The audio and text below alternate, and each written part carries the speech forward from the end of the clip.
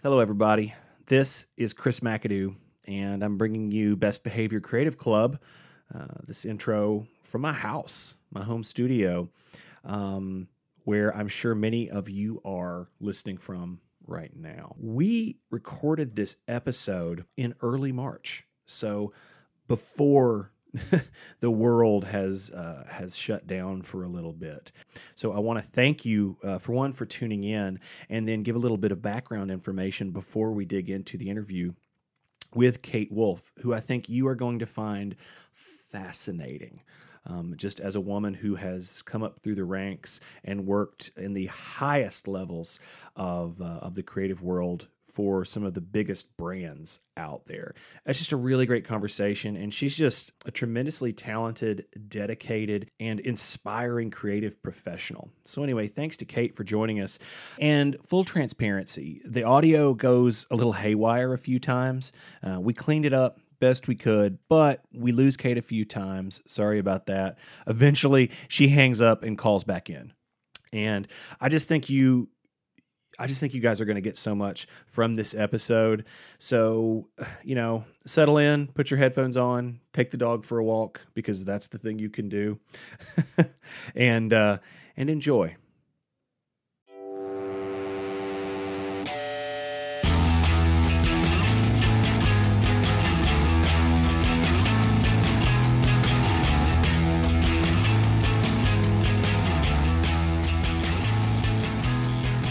Hey everybody, and welcome to Best Behavior Creative Club, an original Design Sensory production. I'm your host, Chris McAdoo, Creative Director here at Design Sensory.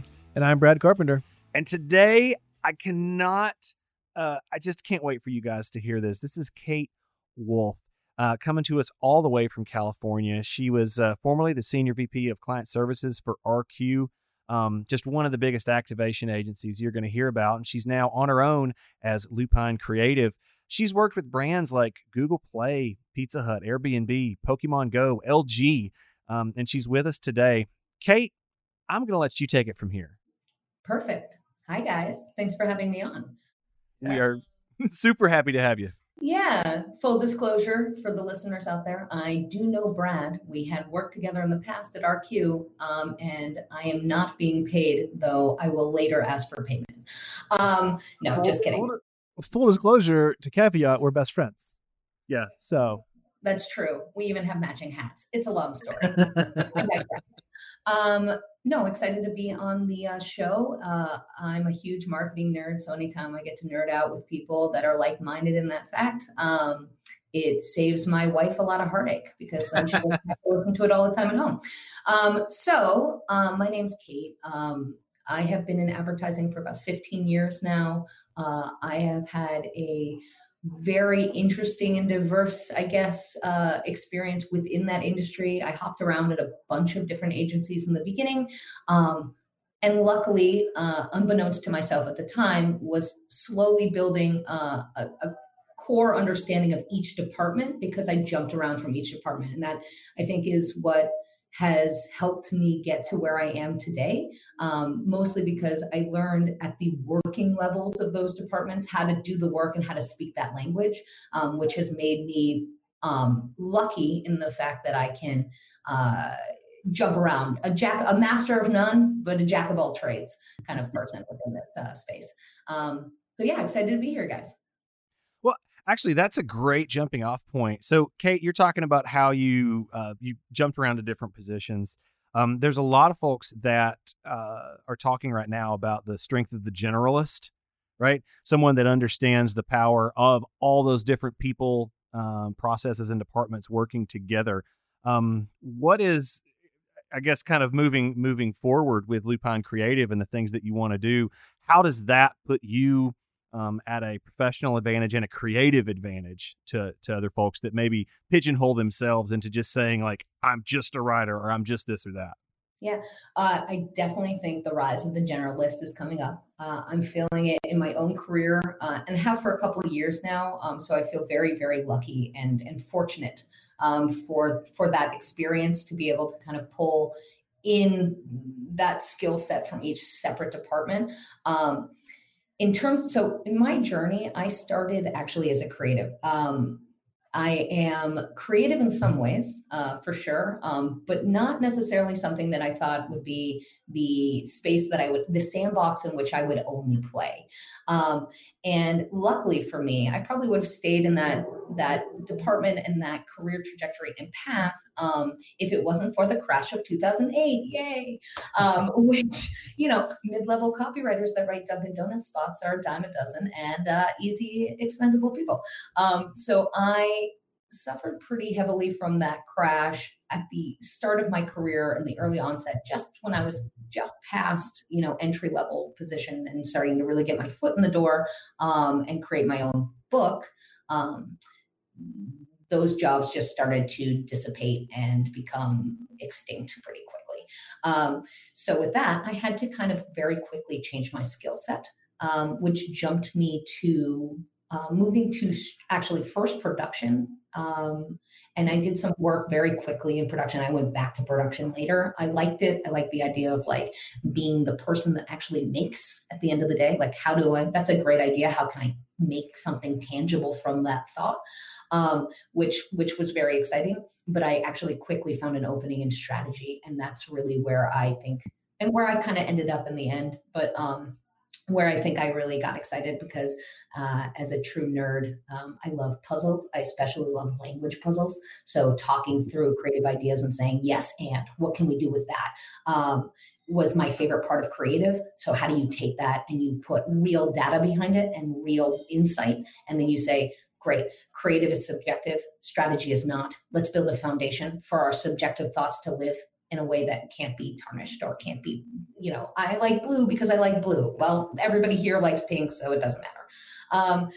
I really like that part of the work. And then I went back to digital production, was pretty heavy in that. And then I found a home in account service because it turns out when you are assertive is the word I'm going to use, and clear and directive, it works really well in account service. Instead of being kind of a liaison between the client and the people, it becomes more of a captain of the ship. And that is where I found my home for the majority of my career post entry level and mid-level. And that is where I stayed until I moved to RQ and I played this kind of hybrid role, which was my first foray into that. And loved it. My experience there was fantastic. And the people I met, including Bradley, were some of the best people I've met in my journey.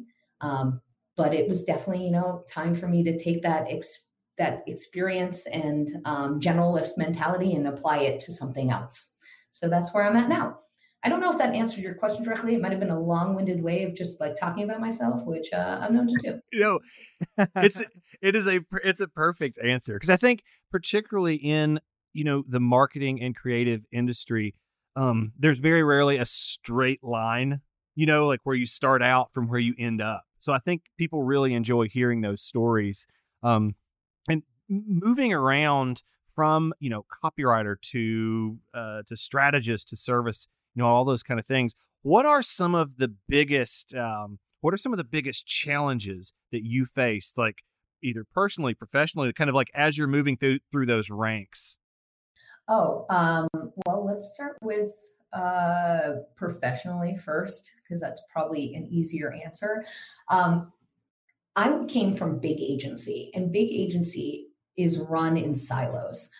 They do that because, in my personal opinion, if I was to project that onto the world right now, they do that because back when AORs, agencies of record, were in existence, there was funding to support basically offsets of clients' departments. So marketing would have an advertising arm and that would operate like a full marketing department that would be in-house. Mm-hmm. Externally. And those are like I was lucky enough to work at them, like the heyday of Chiat LA, when they had every big brand and, the place was 1,300 people deep and it ran like a small city and it was really fun to work there. But in the absence of, and clients and brands, they dictate this. So like in the rise of the jump ball, in the fractured off projects to diversify creative thought, to give more autonomy to in-house and take autonomy away from external, that model has disintegrated in a way that it's no longer possible to keep these big agencies. But when we were alive, the silos worked well for a program like that because you could charge more fee and structure more people to maintain a brand presence and voice across, for any brand. So let's say it's Visa or Gatorade, just as two Chiat examples. They had huge teams. We're talking Visa was 13 account people deep. I would say 150 all in. They were huge. Wow. And they were all broken into pieces.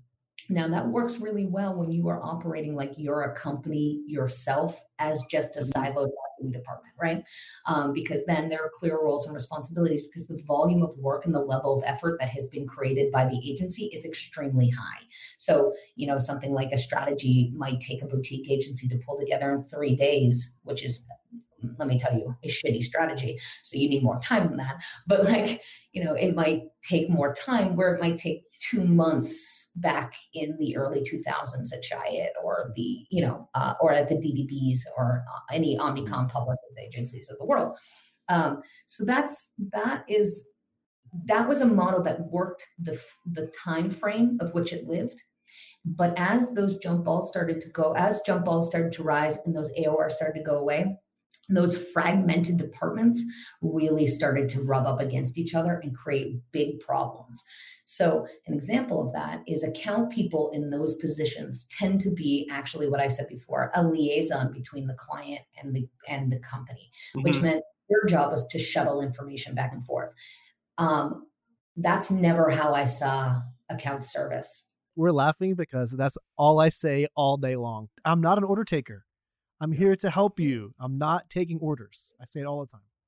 Yeah. And so that's a big problem. That's an old model that's still in some places in existence and it's hard to get away from. And so to answer personally and professionally, where I got rubbed there is, I'm not good at being put in a box. I never have been. I tend to those barriers down pretty quickly professionally and then create my own working environment or my own roles and responsibilities that then I fragment pieces of the job away from other people, which personally creates tension on a one-to-one level. My big thing from big agency, and which really was the catalyst to move me out of that space, was feeling that I was being pigeonholed to a certain type of person that could only operate in a certain type of way, which was incredibly frustrating. I now lead creative production. I have for almost 6 years leading whole departments of creative production and strategy. But when I was a senior level day-to-day person at bigger agencies, I was told my job was to take notes. And that was two big things, right? One, it diminishes the value of the individual by putting somebody in a box, right? And that applies to everybody. It's like, why can't creative people write emails? I don't understand. They can write your campaign, but they can't write an email to the client. That's nuts. So like looking at both sides and saying, okay, you can't tell somebody they're this and not that. Like they're always this and never that, unless they tell you those things. You can't put those labels on other people. So it's about knowing your strengths and weaknesses. So that was a big thing. That's one, created some tension for me. And two, on a personal level, it often created tension from a one-to-one because it always felt like I was overstepping. And when you constantly feel like you're putting people on their heels, you're not going to be as productive because you're going to have to first navigate the cloudiness of it before you get to the work.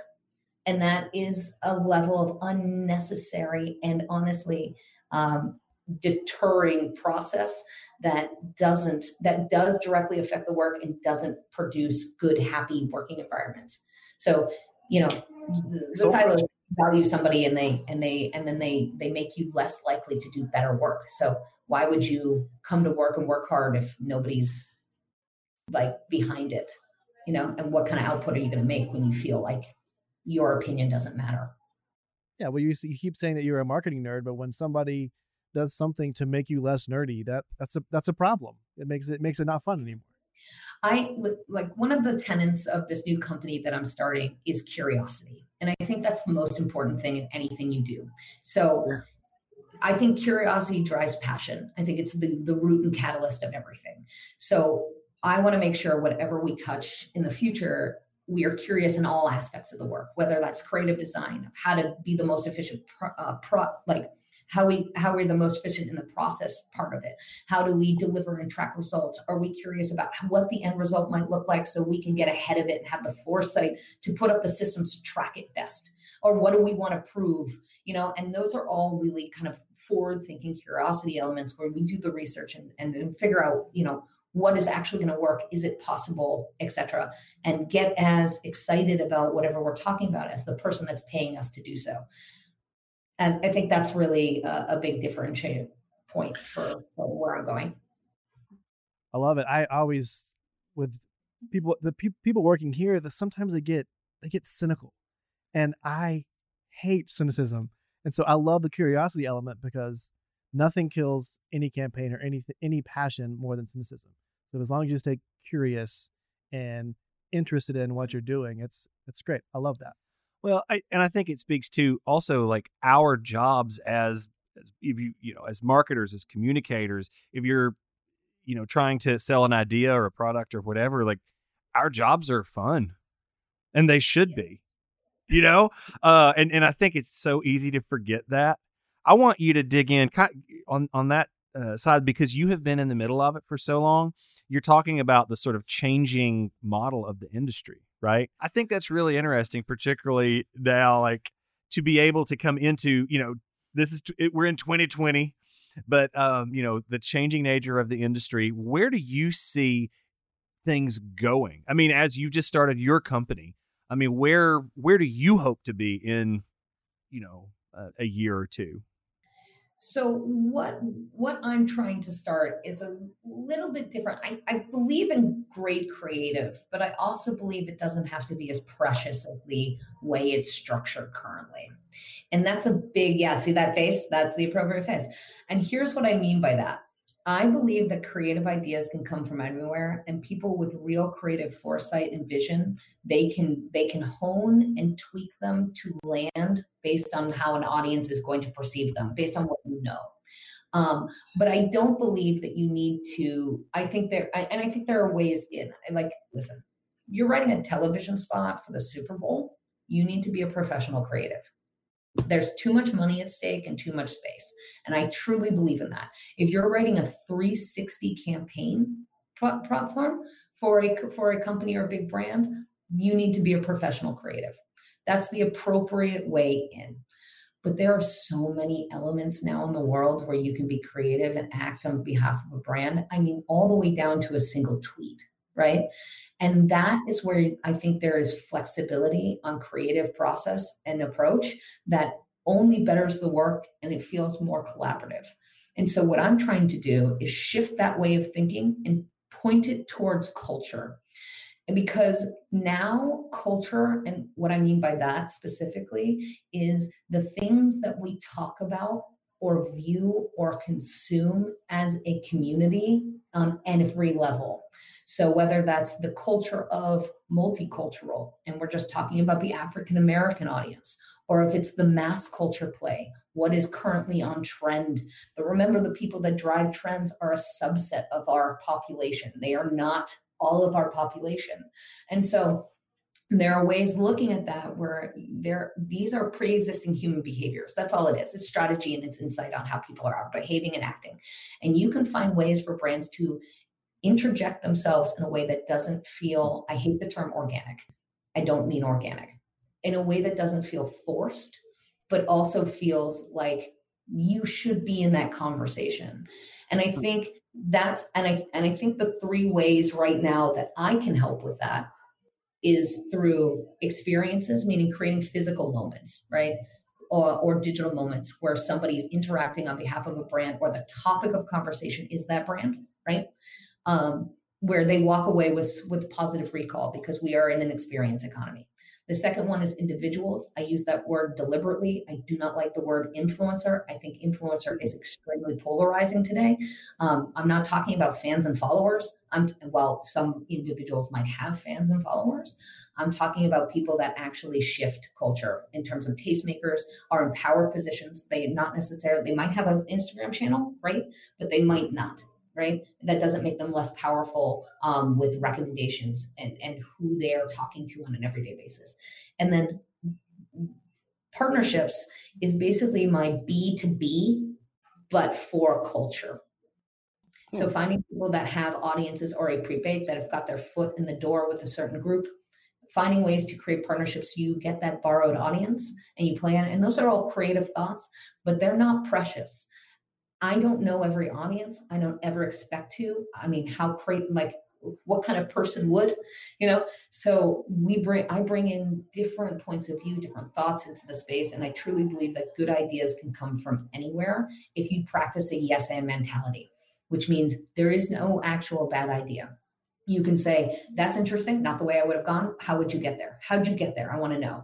And when you dissect things like that, that's where you're going to find those nuggets. But really where I see it going for me is culture orientation with everything we do. And that might manifest itself in a deliverable that looks like a television spot, but probably not, right? But it might find its way. What's that digital experience look like? How are people, in the world of Corona right now, I will tell you, I have tremendous anxiety because I specialize in bringing people together, mostly physically.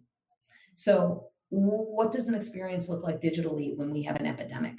Like, let's think through like that. How do you create community platforms outside of our social channels that people actually will go to? There's an interesting conversation happening right now on that particular topic about from folks that are differently abled or immunocompromised in the first place, right, that are essentially saying like, hey guys, we've been having virtual conferences or virtual opportunities for years, and we've been asking for this, for years. And so I think, being forced to deal with this is a real issue. I think, what's interesting is I think not that digital conferences or experiences are not possible. They absolutely are. I think that you're going to run into what I call the accountability issue. When you physically go to a space, you are accountable for attending that event. You traveled there, you made a level of effort to do something, you have signed up, you have paid money, right? It becomes an accountability thing to yourself. Am I going to do this? Look at online classes and look what happened to college students that had the option to physically go to class or take the course online and how they actually did that. The level of learning, some people would just use it as an excuse to get a credit. So think about that. And I don't think it's solving how do we build a digital space that people go to? That's easy. I think it's how do you make people accountable to show up? And I think that's where you're going to get drop off. And I mean, look at Masterclass. Masterclass is unbelievable. If you don't have that, you should absolutely do it. It's really amazing. It's completely amazing. I love it. Okay. But only a certain type of person actually signs up and takes that information in. Right. A lot of people read it like they read the headlines. Like, I don't read the article. I read what's in the news feed. And if you allow people that barrier of entry, that very low barrier of entry without any crossing point or any problem when you don't go all the way through it, the likelihood is you're going to get a lot of people that are going to surfacely attend, but then they're actually not going to attend. And then what does that do for the content or platform or message that you're trying to get out? Right. Well, no. So if folks aren't smart, if folks aren't accountable, for that attendance, or like Brad, you touched on just cynicism. Yeah. Right. Over and then you talked about how folks are just signing up for the class to get the credit, right? Because this will get me the point. This will get me the credit. Or whatever. So I think you are asking accountability for yourself and for your team, for your creative professionals, but you're also asking a lot of accountability and responsibility from the audience, right? Yeah. So being able to take, like, if you want to learn something, if you want to be part of something, then as that experience, you are also on one end of that, right? Right. So we've talked a lot about industry-wide, like the changes that the industry is going through, as well as the steps that a creative professional can take to be both accountable for their content and responsible for their actions. So speaking of those actions, Kate, I want you to Like, give us a little bit of a highlight reel. What are some of the experiences that you have had over the course of your career that really marked a turning point, or were just plain great to be a part of? That's a tough one for me because I've been very fortunate to have a lot of opportunity thrown my way that is almost like serendipitous. I would say. Okay, so here's where we start losing her. It gets a little messy, but just hang in there, and I promise it clears up. In the beginning, some of the craziest things I ever worked on. I was a part of the Visa real-time rail back in 2011, where we would take real footage during the Olympics that actually, like Michael Phelps winning, breaking a record for gold medals, cut that footage in real time, pass it to NBC in a brand new commercial, and roll it less than 5 minutes after it happened. It was a level of like roided out Olympics. I use that term deliberately. That I can't even that begin. was just really, really fun and exciting, and it felt like we were in a new medium. And that was my kind of first foray into big TV as well. So that was really, really interesting. Oh, you break it up? Somebody was waving and they're looking at us, and I had to wave back. I'm friendly, you know. You are so fun. It's the Southern in you. I try. Is my accent back? Yeah, a little bit. It's a little bit. Wait a second. Does that mean that when you went out to California, did you like, hello everyone? Yeah, wonderful to meet you. I think I'm just kind of a white trash, and when he was like, hey, what's up? Hey, how about some fish tacos and some In-N-Out? Anybody down for some In-N-Out? You were Valley Brad? Yo, you guys know the special menu? It's totally casual. And I'm like, what? Aren't you from the South? And he's like, yeah, no, I'm from the South. Yeah, totally from the South. Do you guys know the menu? Oh my God, Valley Brad. Oh, they call me Hollywood Brad here. Everybody does. Hollywood Brad? Yeah. Oh, I mean, anytime you burn Brad, I'm a big fan. So yeah, I'll now call him multiple Brad. times Best friend Hollywood Brad. Oh my gosh. Okay, so we're talking about the Visa. I think that's incredible. That is like taking full advantage of the tech, of the creative, of like kind of everything that's going on. That's so cool. I have a couple other stories about like what it was like. Like I have an inappropriate story, but I don't know if that is good for you. Oh, absolutely. Oh, tell that one. I got a good one. I won't tell you the brand that we were working with, but we were working with a really, I'll give you a hint. This is 2009. It was the largest digital payment brand in the world. Okay. Oh. So you figure out who that is. But what we did was we brought the entire executive and C-suite board of that brand to our office. We built out a space for Starbucks right at the time that Starbucks transitioned their logo to the logo that we all see and love today, of more of a stencil silhouette mermaid, as opposed to the black and green 90s Starbucks logo. You guys remember what those were, right? Oh, yeah. And to make these rooms on these giant printers, basically wallpaper that goes all the way around the room. And we built out we built like a logo that was like 5 feet by 10 feet of Starbucks, and we put it on the wall. So when you go into the room, it feels like that's actually where you are. We changed out the furniture so it feels like we're actually in a Starbucks, all the cups, etc. I would say to do one of these days, there were about 7 direct leads and probably 30 people working to make this day happen. And the level of approval was extremely high, right? Because we're talking really big people coming in to do a full immersion day, and it was part of our new business strategy. Right. There's a moment in your career that you go, holy shit, we're all getting fired. And I don't know if it's happened to you yet. Every day in my career. It happened to me for the first time in this moment. I learned later that in marketing, that happens often. But this was my first real, well, I'm just going to go pack my desk, and this has been a good time. We had built out all these rooms. So we have like Starbucks and Nike and Apple and all your classic ones. And I remember about the clients were already in the building, and I went into the Starbucks room, And I remember sitting in the chair being like, this looks amazing. We had like big quotes. We had the picture of the founder. We had this giant logo up on the wall. We had like reasons to believe for them, everything. It was a full team effort across the agency. And I get in there. I'm talking to a friend of mine. We're looking at the room, checking the final tweaks. And I took a sip of my coffee and I looked down at the logo on the Starbucks cup and I go, oh my God, this isn't the right logo. This is a logo that shows a mermaid with two large breasts completely exposed. This is a parody logo. And then I looked up at the 5 foot by 8 foot printed logo on the wall. And there she was, all 3 feet of her boobs hanging out.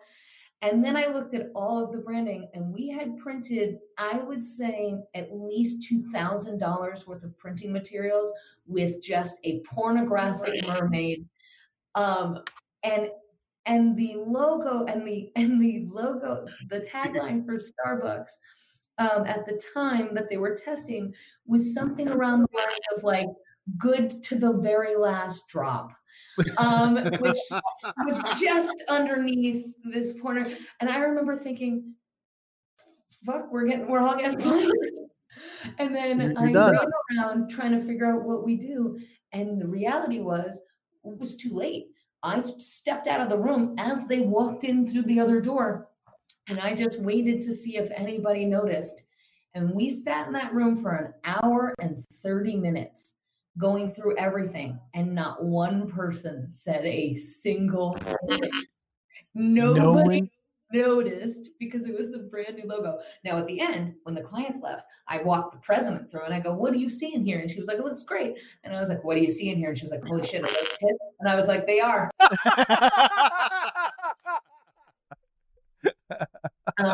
So that is definitely one moment in my job where I thought, well, can't believe I get paid for this.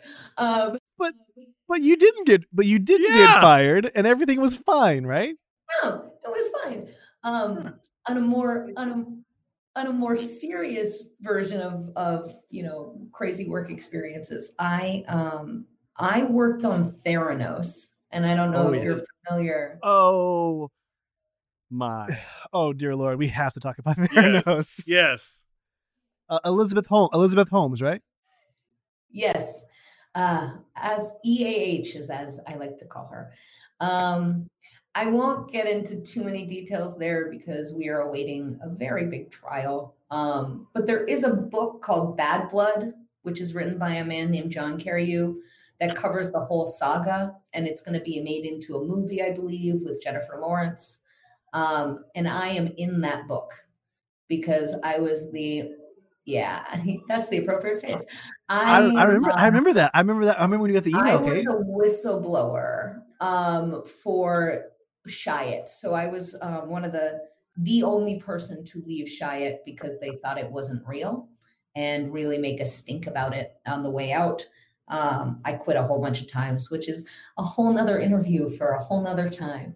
But working there was insane at the time. And I worked on Theranos for about 2 years. Okay. And launched their brand. I was in charge of all of their, I was lead on all of their website construction, their sales materials, their .md, which was their EMR system, electronic medical record system, backend, and their .me application, which is for consumers to actually get their data and like an app, a mobile app, and a web responsive app. It was a wild ride. What was the moment? What was the moment that you're like, oh, this is complete bullshit? Like, what was that moment?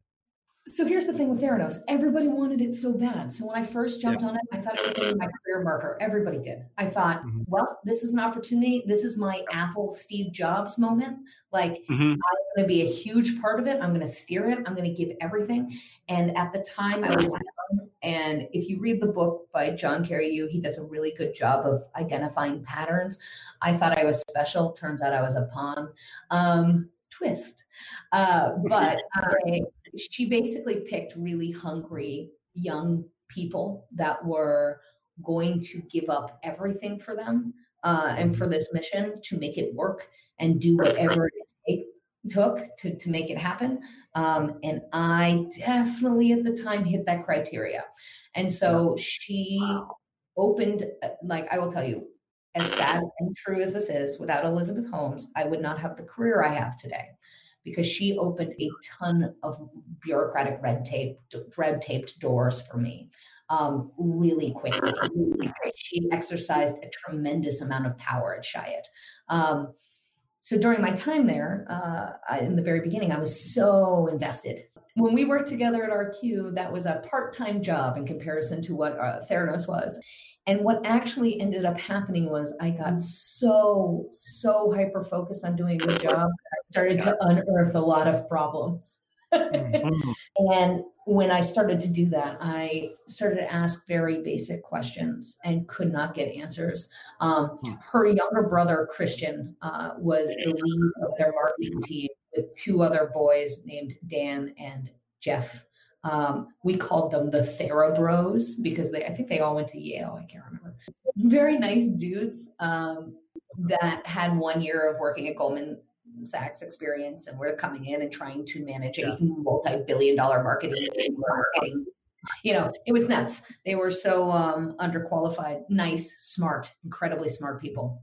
But the reality is, in this industry, experience really does matter because there are a lot of different parties that play in. And if you don't actually understand, and I'm just talking about marketing, if you think about health, you're really gambling with some pretty high stakes. But so I think the first one that was happening was we got this claim from her that one of the websites to say that it was 92%, 98%, I can't remember, percent more accurate than other lab tests, 92%. And I said, that's not puffery. That is a claim. You need to give me substantiation to prove it, or I can't release it, or then you need to indemnify us for releasing it. Basic. And they said to me, we'll get it to you. We have this whole thing from John Hopkins and all this stuff. So they kept dangling that carrot in front of me for a long time. And then on a call, I held her accountable to answer it in a group setting. And she gave me this answer. And I'll never forget it. Another moment where I thought, oh, fuck, I'm going to get fired. I said, you need to explain that to me in layman's terms, because we're talking to laymen. And she said, 92% of errors come from human beings in the lab. And since we have fully automized our laboratory test to eliminate the human factor of carrying the vials back and forth, our test is 92% more accurate. So Kate breaks up pretty terribly here, and we wanted to just give you the recap. Elizabeth Holmes of Theranos makes a statement that her medical tests are 92% more effective because they've, quote, taken out the human element, which obviously Kate has a problem with. And I said out loud without a beat, like an idiot, that's a leap. Wow. Kate hangs up at this point and calls back in. Oh, perfect. Okay. So basically, that was my first moment where I thought, like, maybe this isn't what I'm being told, because everything I'm being told is coming from the same source. And that was like an underlying thought that I had. It wasn't something that I was acting on yet. And I will tell you right now, I stayed with this team for a very, very long time, and I loved it. I loved working on it. I learned so much stuff until I really, really hated it. Until there was that moment where I thought, I'm defrauding the nation, and I've come to the conclusion that my intuition is right, and I need to get out of here. And I equate that feeling to most women can understand this. I think some men can, but I think most women can. When you are walking down the street at night and you are alone and you feel like there's somebody walking behind you, and you feel in your gut that you should cross the street, you go, cross the street. And sometimes you push that feeling down. You say, no, I'm not going to do it. Nine times out of 10. And it's totally fine, right? I had that feeling at the bottom of my stomach for 2 years. It took me 2 years to cross the street. And that's the easiest way I can describe what it felt like, because I truly didn't know. And I didn't know until it all came undone. And that was months after I left, where I thought I'd given up the biggest opportunity I've ever had with the most money at the time I'd ever had. And I was throwing it away, and people couldn't believe it. People couldn't believe that I was quitting over this. But I had to. I couldn't sleep anymore. Once we went live, I thought, if I'm right, I'm a horrible person. And if I'm, and that's a hard thing to balance.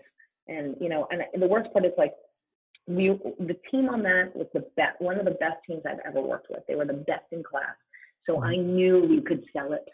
It was a good idea, and it was like powerful and impactful and like philanthropic in certain ways. And everybody on that team was one of the best, and I'm lucky to work with them, some of the best creative minds, strategic minds in the world. And so I knew if it was real or not, it was going to sell, and it was going to sell like hotcakes. And we were going to push that through, and it was going to be the huge trend, and no matter what. And I was willing to sacrifice that, knowing that like no matter what, it was going to be the most visible work I'd ever created forever. It was never going to be bigger than that, ever. But could I reconcile with the fact that it might be horrible? And I couldn't. And so I had to get out. And that, there were like a series of elements that were similar to that 93% moment. But I will tell you, this is the moment, the big moment was figuring out that they didn't know how to ship blood, but that's a whole other story. But there were lots of them, and I had to get out. And I did. And I was very thankful. But in the beginning, it was hard to watch because I thought I made a huge mistake. Like Pretty Woman, I made a huge mistake, and watched all the press come out. And I remember sitting in my house going, "Oh man, what have I done?" It's all positive. And then 8 months later, it just, in a way I never thought it would, came. I mean, I'll tell you, there is no better feeling than the feeling of being that right, being $700 million right. Wow. Well, and I think that speaks to, you were talking about that accountability. I think there's a whole other conversation to be had about creatives and the things that we do, and that accountability for the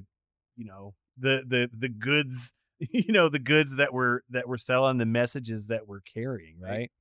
Yeah. Wow. Yeah. Well, so, again, I've been lucky. And then, when I left, it was funny. When I left Chiat, I went to a boutique agency. And I was like, I'm going to take a break. This is going to be lower level. It's right. Casual. It's great. And we pitched Pokemon. And I was like, it's going to be easy. Nothing to see here. Children's games. And then we were like, oh, just kidding. We're working on this top secret project called Pokemon Go. It's dog food beta, but it's going to be a really big deal. Do you want to work on that? I was like, yeah, it's a kid's game. Let's do it. And that is the other. So I went from Theranos to Pokemon Go to what I imagine should have been a retirement home, but instead RQ. So this is how I've been living, full throttle, I guess, for the last couple of years. I mean, what a career. I mean, that's impressive. It is very impressive from all the different angles, and it seems like you have experienced both the highs and the lows. And you have taken, I think a big thing here that I'm hearing, regardless of your move from position to a different company, to all these different kind of things, to your involvement with some of the biggest brand launches and gigantic challenger style explosions of the last 20 years, is that you have taken responsibility for yourself and for your career. And I think that's something that is, it's hard to do, Well, as my mother always told me, the only person you have to live with for the rest of your life is yourself. Mm-hmm. So make sure you put that person first, even sometimes in the worst sort of ways and then sometimes in the best sort of ways. You have to make those decisions, because if you are unhappy, everyone you touch will be unhappy too. So that's kind of how I live. And I try my best to make sure everyone's happy, but I do, and selfishly or not, and I think I only say selfishly because it's like, the unconscious bias, to women work, to be totally honest. You've got to make sure that you're taking care of yourself. And I have actively tried to make sure that every night I go to sleep, I feel good about the day I finished. And when I stop feeling good, that's when I start making moves. That's amazing. Kate, from copywriter to launcher of gigantic brands to behind the scene whistleblower to now. Well, this is going to be your first solo, your first company, right? Lupine Creative? Yeah, we are 3 weeks in, so we are an infant of the utmost. But yeah, very excited about it. We're starting small. I don't know how we'll scale it, and I'm excited to see where it goes. But I follow the behavior. So if the industry is shifting, like if I get a brief from a client, I follow the behavior of who they're trying to reach is the thing that dictates what we do. And the same applies to how we're building this company. But the audience here is brands. So the behavior of brands is how I will scale and I will make this place as malleable as possible because as we all know, marketing is an ever-changing, always iterating landscape. And so the second you feel like you're the smartest person in the room, you've already been asked to leave. You need to make sure that you're constantly learning everything you possibly can and paying attention and being curious in every aspect of what you do, or you've already failed from the start. So we're going to be hungry. We're excited. And that's kind of, I think everybody's got that kind of eye on our output for the people that are working with us so far. Right. So yay. Well, and where can people learn more about what you're doing, Kate? Well, I launched the site today. So we have a website called lupinecreative.com. It's a very nice, again, be kind to us. We're on our infancy stage. But it does kind of give you an overview of how we approach the work and how we operate as a team, and our expertise of where we kind of play. But that's the central point right now. And then hopefully as we grow, you'll see more of us around the world. But for the time right now, we're small, nimble, and fierce because we're wolves. Small, nimble, and fierce. Oh, man. Kate, thank you so much for joining us. You guys, and for you up and coming, young creatives, regardless of where you're coming from, I think the things that I will take from Kate, be accountable, be responsible, and above all, be willing to show up. Right. And on a personal note, I wouldn't be sitting here with you, Chris. I wouldn't have a job. I wouldn't have a career without Kate Wolf. So thank you for coming on our show, but thank you for everything that you've taught me. I really appreciate it. Oh, Brad, we're best friends. We are such besties. Well, you are one of the best gems I've ever met in my journey. And in addition to that, he makes a mean pina colada. I do. I really do. I think one day you should share that recipe, though I'm pretty sure there's. I wish I got to take credit for it. It's Cheesecake Factory's recipe. it's not mine, but it's Kate tested and Kate approved. Well, this has been Best Friends Forever Club. This is, hey y'all. I hope Chris, you're now in the fold. Sorry. Yes, he's in it. I made the club.